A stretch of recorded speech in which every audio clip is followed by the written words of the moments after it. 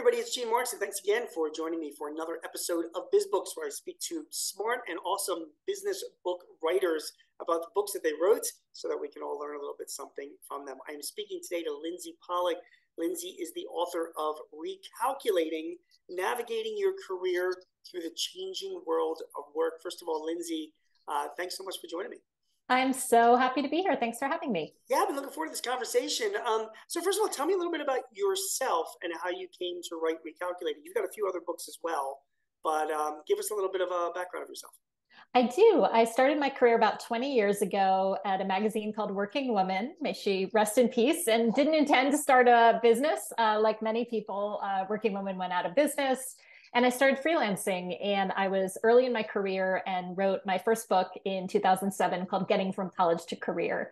And I really, like many authors, wanted to write the book I couldn't find for myself about how to figure out your career when you're just starting out. And that launched a speaking business as a college campus speaker and a LinkedIn trainer for young people. Flash forward like 10 years, and companies started to call and say, hey, we hear you understand young people. Can you help us attract and retain them?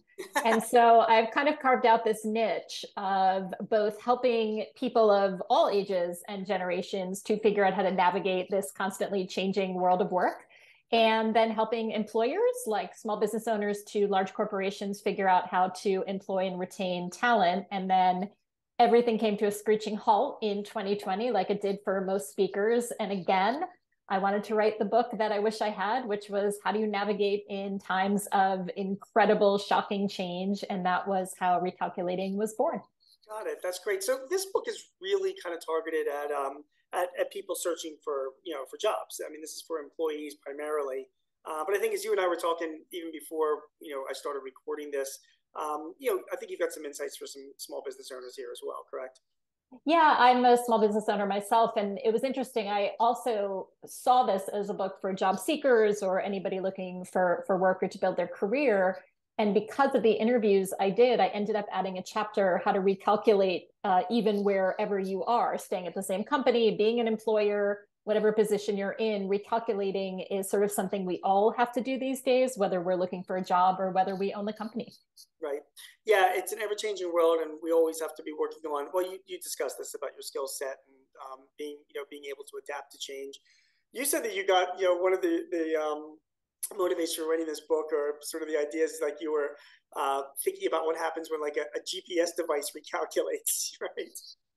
When the pandemic hit, I live in New York City, and I was looking out the window and I saw cars on the street. And, I have to tell you, I've been universally terrible at naming books, naming speeches. I just don't have that gene. Right. But I thought, oh my gosh, recalculating. Like, this is that feeling when you hit a wrong turn or you hit traffic and your GPS is like, you can't go that way anymore, but you got to get to where you want to go. And it just hit me, and the metaphor worked, which is hilarious because I live in New York and don't drive. So people thought it was very funny that I picked a driving metaphor, but that is the metaphor. Actually funny that you would actually pick that out of any metaphor to use, but it is so true. I mean, you think to yourself when you are driving in a GPS device, you make a turn that wasn't expecting, and you see it spinning around and recalculating and adjusting to get you to your destination. And anyway, it's a great analogy. It really is. So I give you a big thumbs up for choosing that as your basis for this. Now, you list out in this book, and by the way, don't worry, Lindsey, I am not going to put you on the spot here. When was this book published? How long ago? This book was published in 2021, March 2021. Mm-hmm. So it's like a couple of years ago. So I'm not expecting you to be able to remember things off the top of your head, but you list out your 5 rules for recalculators. One of them sort of caught my attention. One of the rules was about asking for help. You saying that, you're never alone in your calculation or in your journey. Can you expand on that and maybe any other of those 5 rules that you think are really important for people to know? Yeah, it's funny. A question I get asked a lot being in the career space, I'm sure you do too, is what's the best advice you ever got? And very, very, very early, I started my speaking career speaking to Rotary clubs, like local Rotary clubs. Yeah, me too. And I remember, a wonderful, wonderful Rotarian said to me, you are never going to do anything in your career without other people. Your relationships are everything. And that's sort of the basis of a Rotary Club. And I thought about that a lot, that one of the things that COVID did was it tore us apart. A lot of people felt very lonely.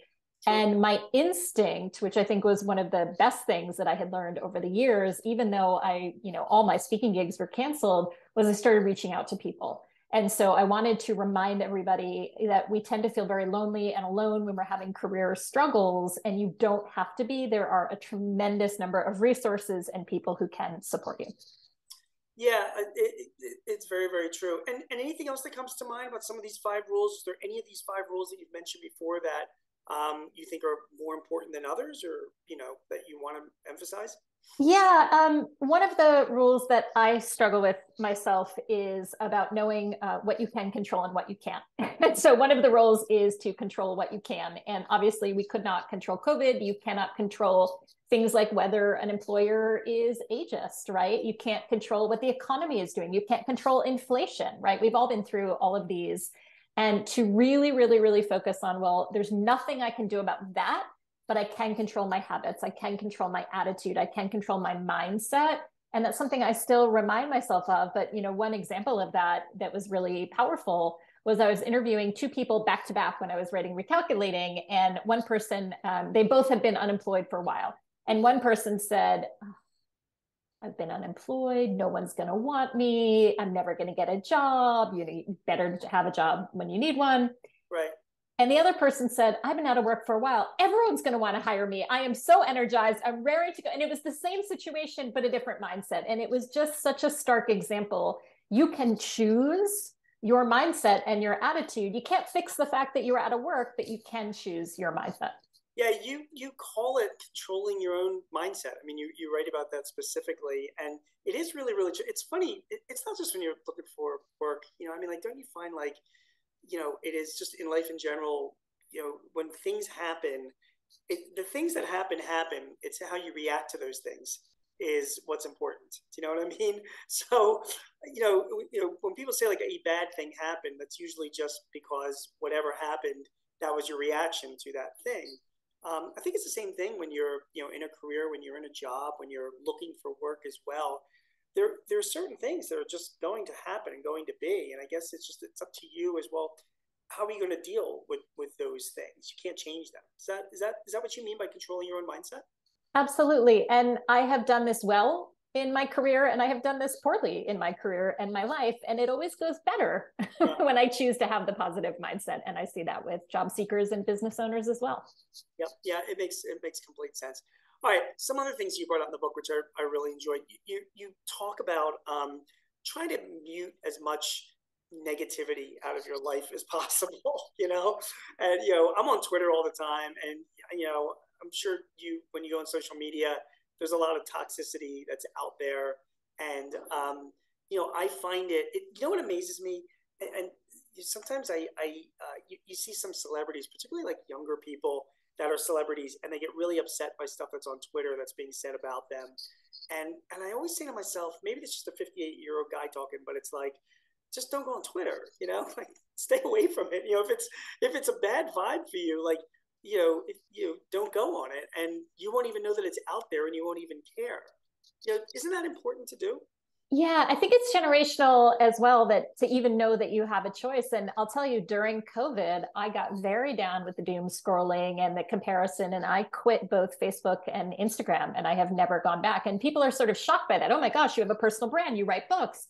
I'm all over LinkedIn. I don't mind Twitter, but Facebook and Instagram were just not good for me, and they were taking away. But I did, for those who feel like I could never leave it, I have to be there. There's a difference between active social media use and passive social media use. And I think it's true with reading the news as well. Passive is what we tend to do, which is I'm just going to scroll until I feel bad, or I'm going to scroll until I find something interesting. I feel bad. Right. Active is, you know what? I'm going to follow all authors or all exercise gurus because I really want to inspire myself. And I'm going to go look for examples of things that inspire me. Then you're going for a purpose, and you stop when you find it. So if you feel like you absolutely have to be there, get rid of the noise, get rid of the people who make you feel bad, and focus on the ones that make you feel good. Now, that said, I'm not a fan of a total media blackout, because I do think you need to be aware, have to follow the news of maybe organizations you want to work for, people you want to hire. But this idea that we all have to be there is just not true. And I'm actually seeing with Gen Z, those about 26 and younger, a little bit of a backlash against being on social media all the time. And I think it's really positive. You do have a choice.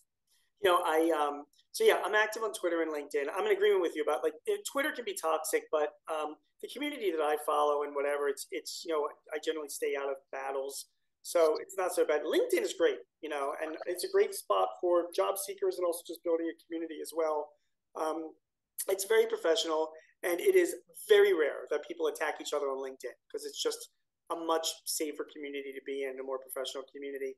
And I would encourage you to go back to Instagram only because I'm on Instagram. I do not post anything to Instagram.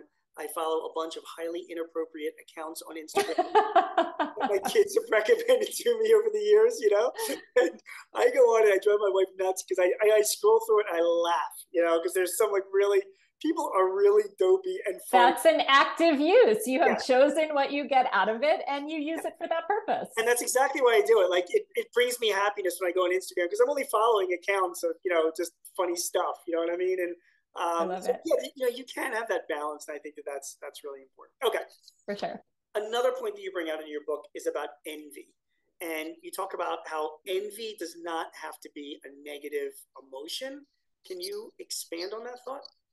I swear I can name the person or the tweet or the book that I saw before every one of my 4 books that made me say, if they can do it, I can do it. Yeah. Envy can be really ugly and gross, and I have fallen into that trap, but it can also be something that spurs you forward. I say envy can be a catalyst, and I'll give you an example. There was another author and speaker who I really admire, who's written great books and is really out there.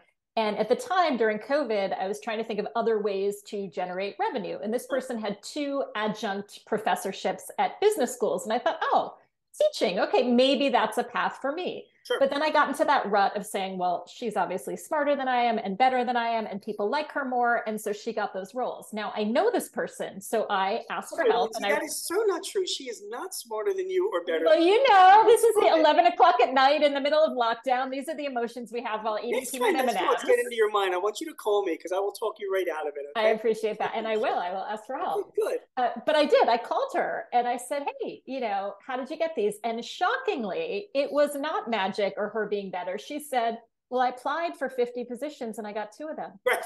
And I thought, oh, she actually did something to get what she wanted instead of sitting here and hating on the person who had it. And so I think action is the antidote to envy, right? Oh, Gene has those books behind him. He reads a lot. Instead of saying, I hate Gene, I can say, oh, I'm going to learn from that and do it too. And it's such a shift to say that's a role model rather than somebody I'm jealous of. And I don't do this perfectly all the time, but that's really been a mindset shift that's been very helpful. I do a very similar thing as well. And I always laugh because when you go on using LinkedIn again, on LinkedIn, everybody's fabulous. Everybody's crushing it. They're speaking, they're writing, they're winning, they're congratulating their clients, their clients are congratulating. I mean, everybody is fabulous on LinkedIn.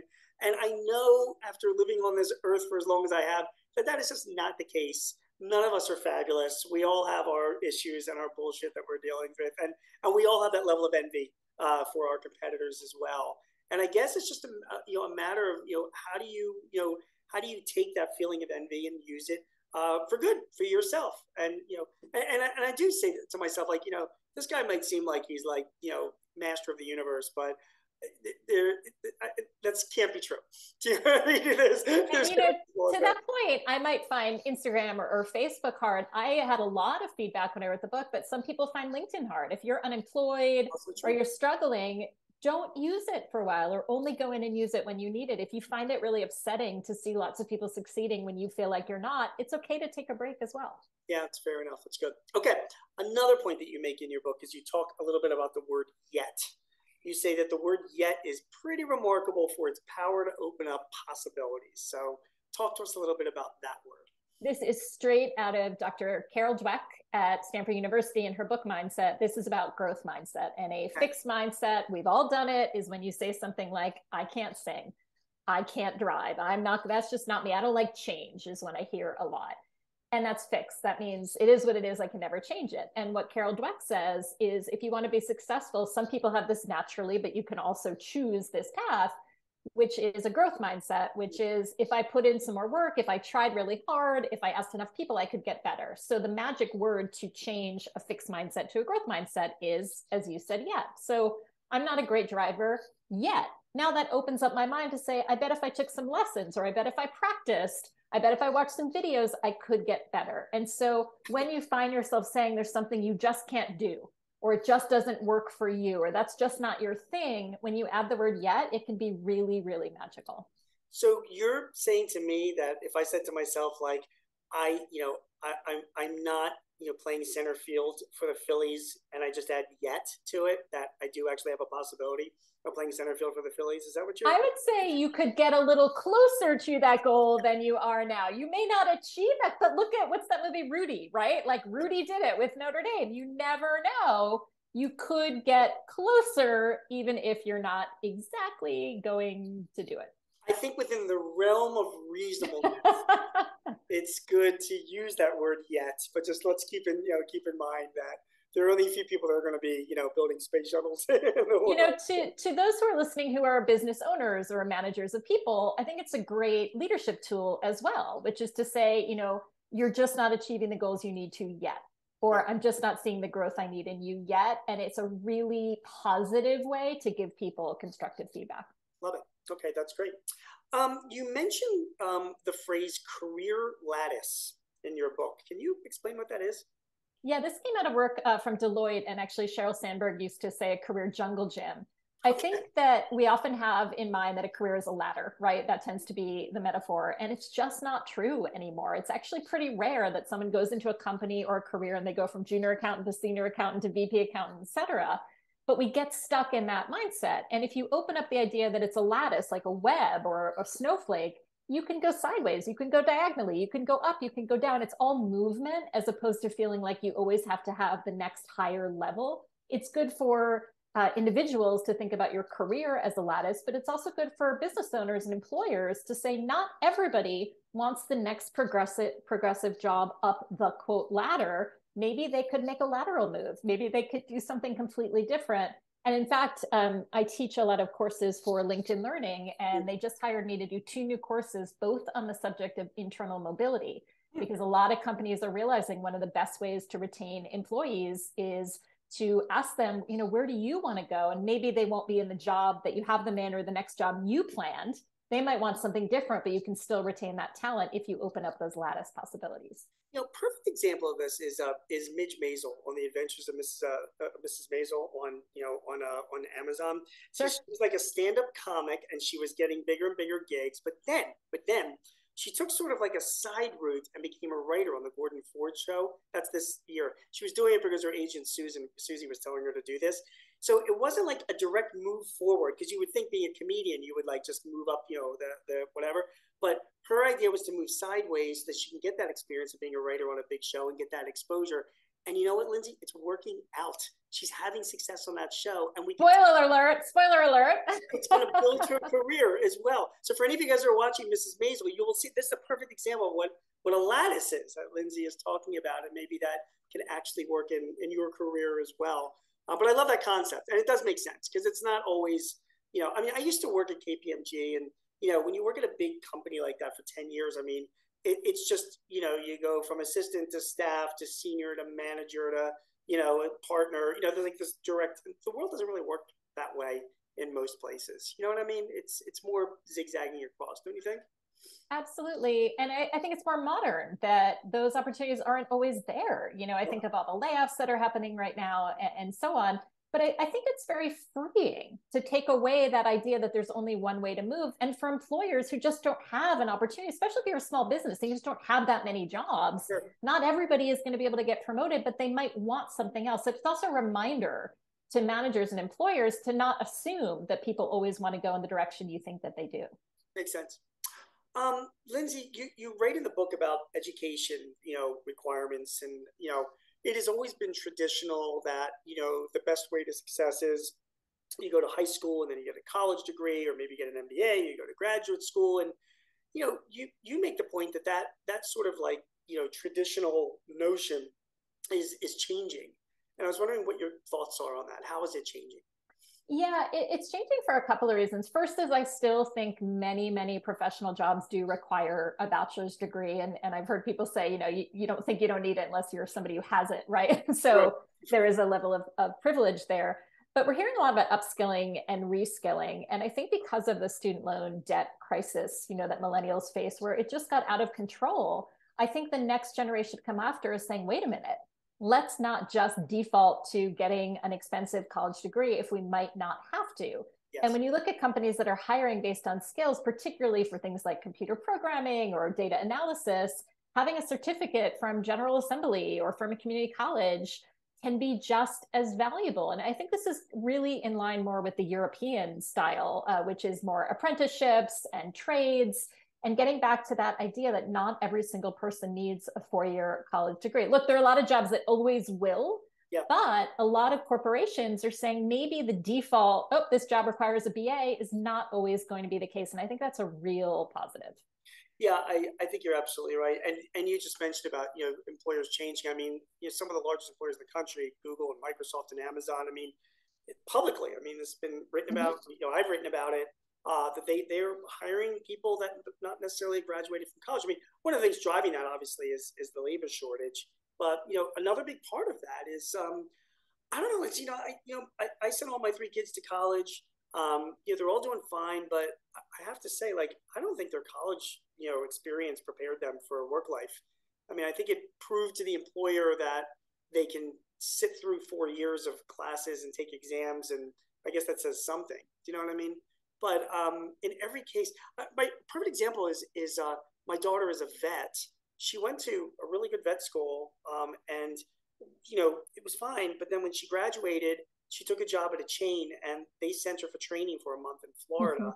She said she learned more in that month, training than she learned really in the last 2 years of her vet school. Do you know what I mean? So I think it's a message to 4-year colleges that they have to include career readiness and those skills in the training. There's so, I get a lot of grief for saying that, it's about the academy and it's about, literature and so on. And I think that's important, but I don't know why it can't be both. And I think that that's a really strong message to colleges. I totally agree with you. And, it frustrates me. It kind of makes me angry because I know a lot of people, a lot of good meaning people spend a lot of money on their college tuition. And a lot of these kids graduate college and they're not really prepared for the workplace.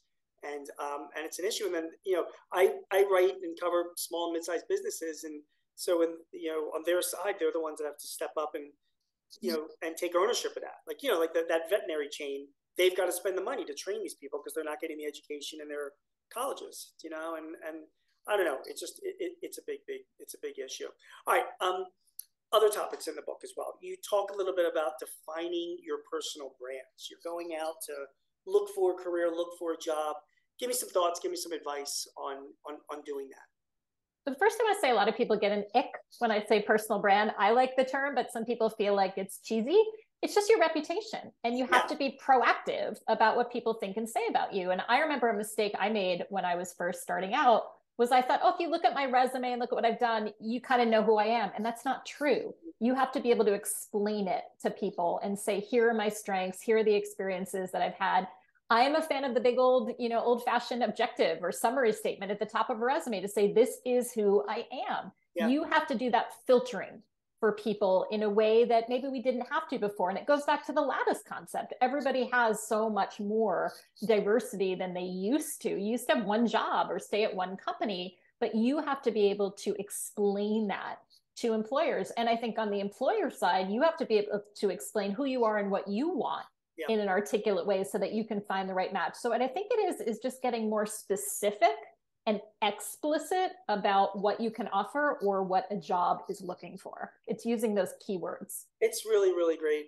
It's great advice. It's funny. We get back to LinkedIn again. I mean, I just did a job search. I was looking to hire like a Microsoft specialist, and I had a lot of success with LinkedIn.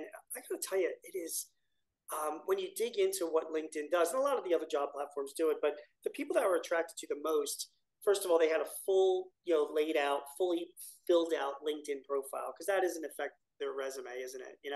But also they had videos, they had some posts about themselves, or where they stood, photos of themselves, which I think photos are just helpful. I mean, I don't know, and the videos themselves showing them in action.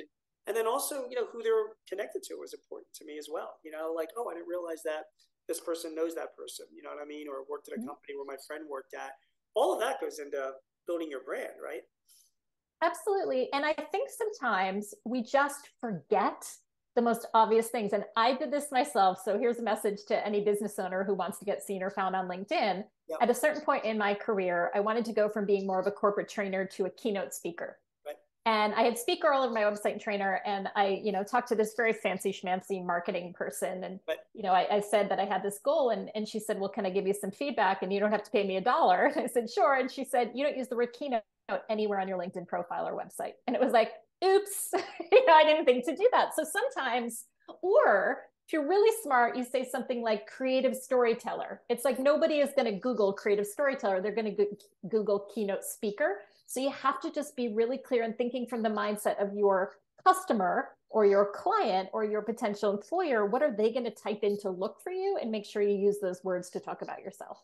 Great advice. I also like the fact that, you got feedback from that person. And I think that's also really important when people are on. If they are using LinkedIn or Indeed or whatever, if you know anybody that might be older, that might work at a company that owns a business and, that you're friendly with or know them through your family, to say like, hey, can you look at my LinkedIn profile and tell me, would you hire somebody like me? Is there anything I'm missing? If you get somebody that's fairly honest with you, getting a third set of eyes really makes a big difference, I think, Ask for help. And I'll give you another little tip. I do a lot of work with university career centers, and no matter how, here, go back to the degree again, here's how you can use your tuition that you paid all that money for. Yeah.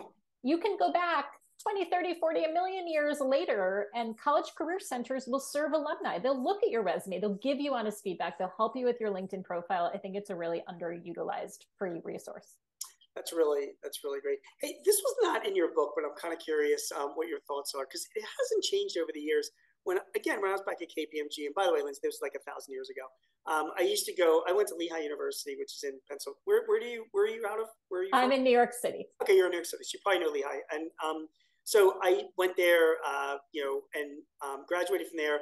And then Lehigh, KPMG would send me back there as a recruiter, in my first few years, when I was there. And I used to interview these college kids, and it was like a brutal day of 12 interviews set up for the day, and you would have one eager looking kid after another come in for a half an hour interview, and they all just kind of mix in together. And, it's hard for a recruiter. I'm just talking from from that standpoint, it's really hard to kind of differentiate. They all seem great, and I'm just wondering what your thoughts are like. That hasn't changed.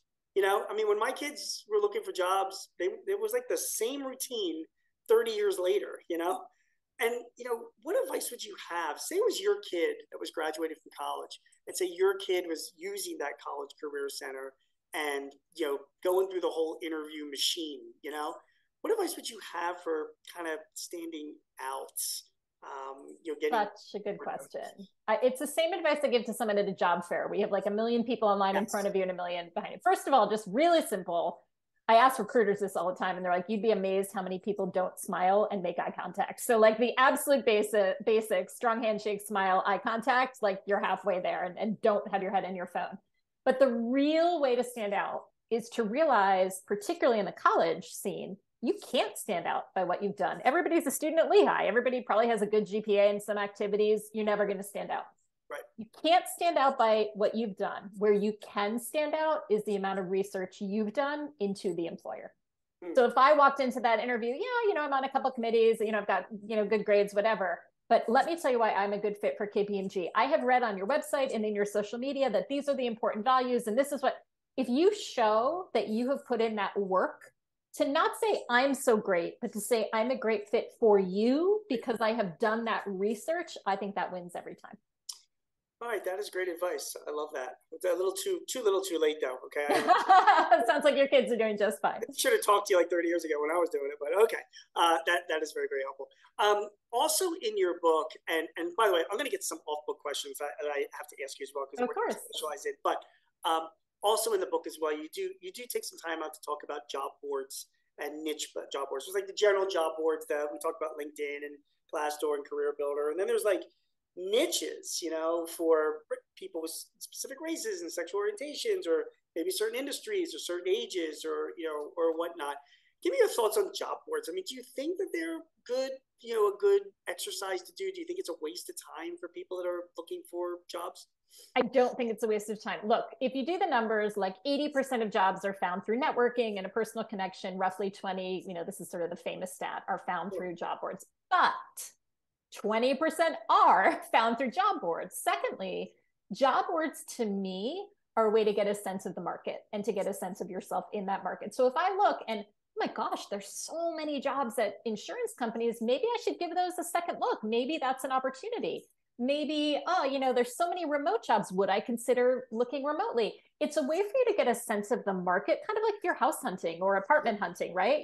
This town, I never thought about that before. Sure. So I think it's a really smart exercise, and you never know. It can also show you that a certain company is really appealing. Maybe that job isn't, but you'd never heard of that company before. So you're going to look a little bit deeper. So I think it's a huge mistake to spend all of your time job hunting that way. But to me, a job is like a house, right? You want to go in through the door, you want to go in through the window, you want to go in through the back door, you want to climb up the trellis and go through the top window, any way that you can get in. So go to the big job boards, go to LinkedIn, find any niche job board that you can, and then talk to the people in your network. All of it, I think, is part of a job search. I wouldn't leave anything out. As you and I are talking today, and we're here at the very beginning of May, the Department of Labor released their job openings, their JOLTS, data, which showed, I think, something like 9.6 million job openings, which is significantly down from like the close to 11 million that there were, right after the pandemic. It's like the lowest levels since 2021, and it continues to go down, which basically means that the economy is kind of softening, and it's getting that much more competitive now for jobs. And as you know, so many companies are laying people off, as well. So there's a lot of people that are out there, that are worried about their jobs. So this book is talking about navigating your career. It's the changing world of work. So I first of all, one of the things that I always thought the best way to create opportunities for yourself, Lindsey, is to do a really good job at your job, regardless of what the job is. And I don't know if you get the same vibe that I do. Like when I read people with like the quiet quittings, you know what I mean? Or the people that want to have like, moderate Mondays, a bare minimum Mondays, you know what I mean? And I see these people being interviewed in like, articles, like with their names and, where they work.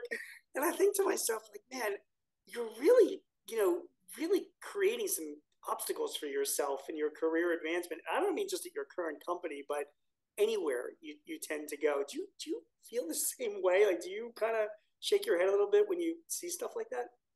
I do. And I also appreciate that people are just going to be brutally honest. And that if someone said they're quiet quitting somewhere, but they're really passionate in their case, I guess their belief is that if they're just honest, things work out. But, going back to your earlier point, it's not the same job market that it was before. You can do the best job ever, but if your company goes out of business through no fault of your own because the bank defaults, right, you didn't do anything wrong, And so I think it's really important to remember it's not always your fault if you get laid off, if you're part of a big layoff, if your industry is suffering, but you've got to keep your eyes open. And that's where I think we haven't talked a lot about sort of reskilling and upskilling. I think you have to be a lifelong learner. I think you always have to have some irons in the fire. I think you always have to know people outside of your industry. I remember once I was pitching some networking programs for women's groups inside companies. And this one group said, oh, we don't need that. We're very solid. Nobody needs to network outside the company. And the company was Lehman Brothers, right? And they didn't know that they would need it. So I do think, while I don't want anyone to feel like their job is always in jeopardy, it's always a good idea to keep your eyes open, to know the market, to be involved in professional associations, to keep in touch with people who are at other organizations, not to be dramatic, but all bets are off no matter where you work. It's a really challenging market. That said, that also means there's a lot of opportunity. Even if you get laid off, there are always opportunities. Yeah, job openings are down, but they're still there. And to your point, I mean, again, I don't know why I keep talking. I guess it was like my next to last corporate job when I was at KPMG. But I used to think all the time, like, in the morning and getting up, like doing my morning routine or showering or whatever. And I'd be thinking like, what happens if I got fired today? I was given 2 weeks notice, like, am I ready for that? And I did make it a point to try and network and, be out and about and know as many people as possible. This is way before social media. I think it's really important for people to always say to themselves that like nothing is guaranteed in life. Things, like you said, that are out of your control can affect your life. So do you have a plan B? I think nobody expected a pandemic. No one expected a pandemic. That's exactly right. Lindsey, any final words that any questions I did not ask or anything else that you'd like to tell our audience about the book? I just want to go back to what you said, always ask for help. I think that there are so many resources available, and there's always somebody who's willing to tell you what they went through, give you a resource, make an introduction. Again, I think it can be really lonely to job hunt or feel like the market is tough, or to start your own business. And I'm just so grateful now. I started my business 20 years ago. You've been doing this a long time. That stuff really wasn't as available as it is now. So take advantage of all of the community and all the resources online and in person. I think it's so powerful. And thank you for having a podcast that adds to that conversation. Yeah, no doubt about it. And one final thought on that, like, don't you feel, I mean, at your age and where you are in your life and in your career or whatever, like if somebody were to reach out to you, particularly a younger person, asking for help or asking for advice, don't you feel like you're at that point of your life right now where you'd be like, sure, right? What can I do to help? Right? Oh my gosh, I get asked all the time, and I almost always say yes. I will say sometimes they're book deadlines, so I'm sure whoever's watching this might be the one person I said no. But always, and go through your alma mater, go through people you know. I think that you'd be surprised. What I always say is it makes us feel good to be asked. So you're not bothering somebody. You're actually, congratulating them and celebrating them as well. And a lot of us say the best part of our job is mentoring. So absolutely, I think that's so powerful. And I wish I had done more of it when I was starting out. Yeah, I feel the same way. The book is called Recalculating, Navigating Your Career Through the Changing World of Work. It is excellent. My guest has been Lindsey Pollak, who wrote the book. Lindsey, just great stuff. I guess we're going to catch you on the speaking circuit, and I'm sure you've got many more books to come. Where can we find you online? Thank you so much. My website is my name, lindseypollak.com, and I am super active on LinkedIn and always happy to connect. Very cool. Hey, thank you very much for joining me. We will continue to be in touch, okay? Great to talk to you. Thanks again. Everybody, thanks so much for watching and listening to BizBooks. My name is Gene Marks. Hope you enjoyed this conversation. I know I did. Please buy Recalculating, Navigating Your Career Through the Changing World of Work. It is definitely worth it. Thanks again for listening or watching. We'll be back with you in 2 weeks with another super smart and great business author to help you learn and grow yourself. Speak to you soon. Take care.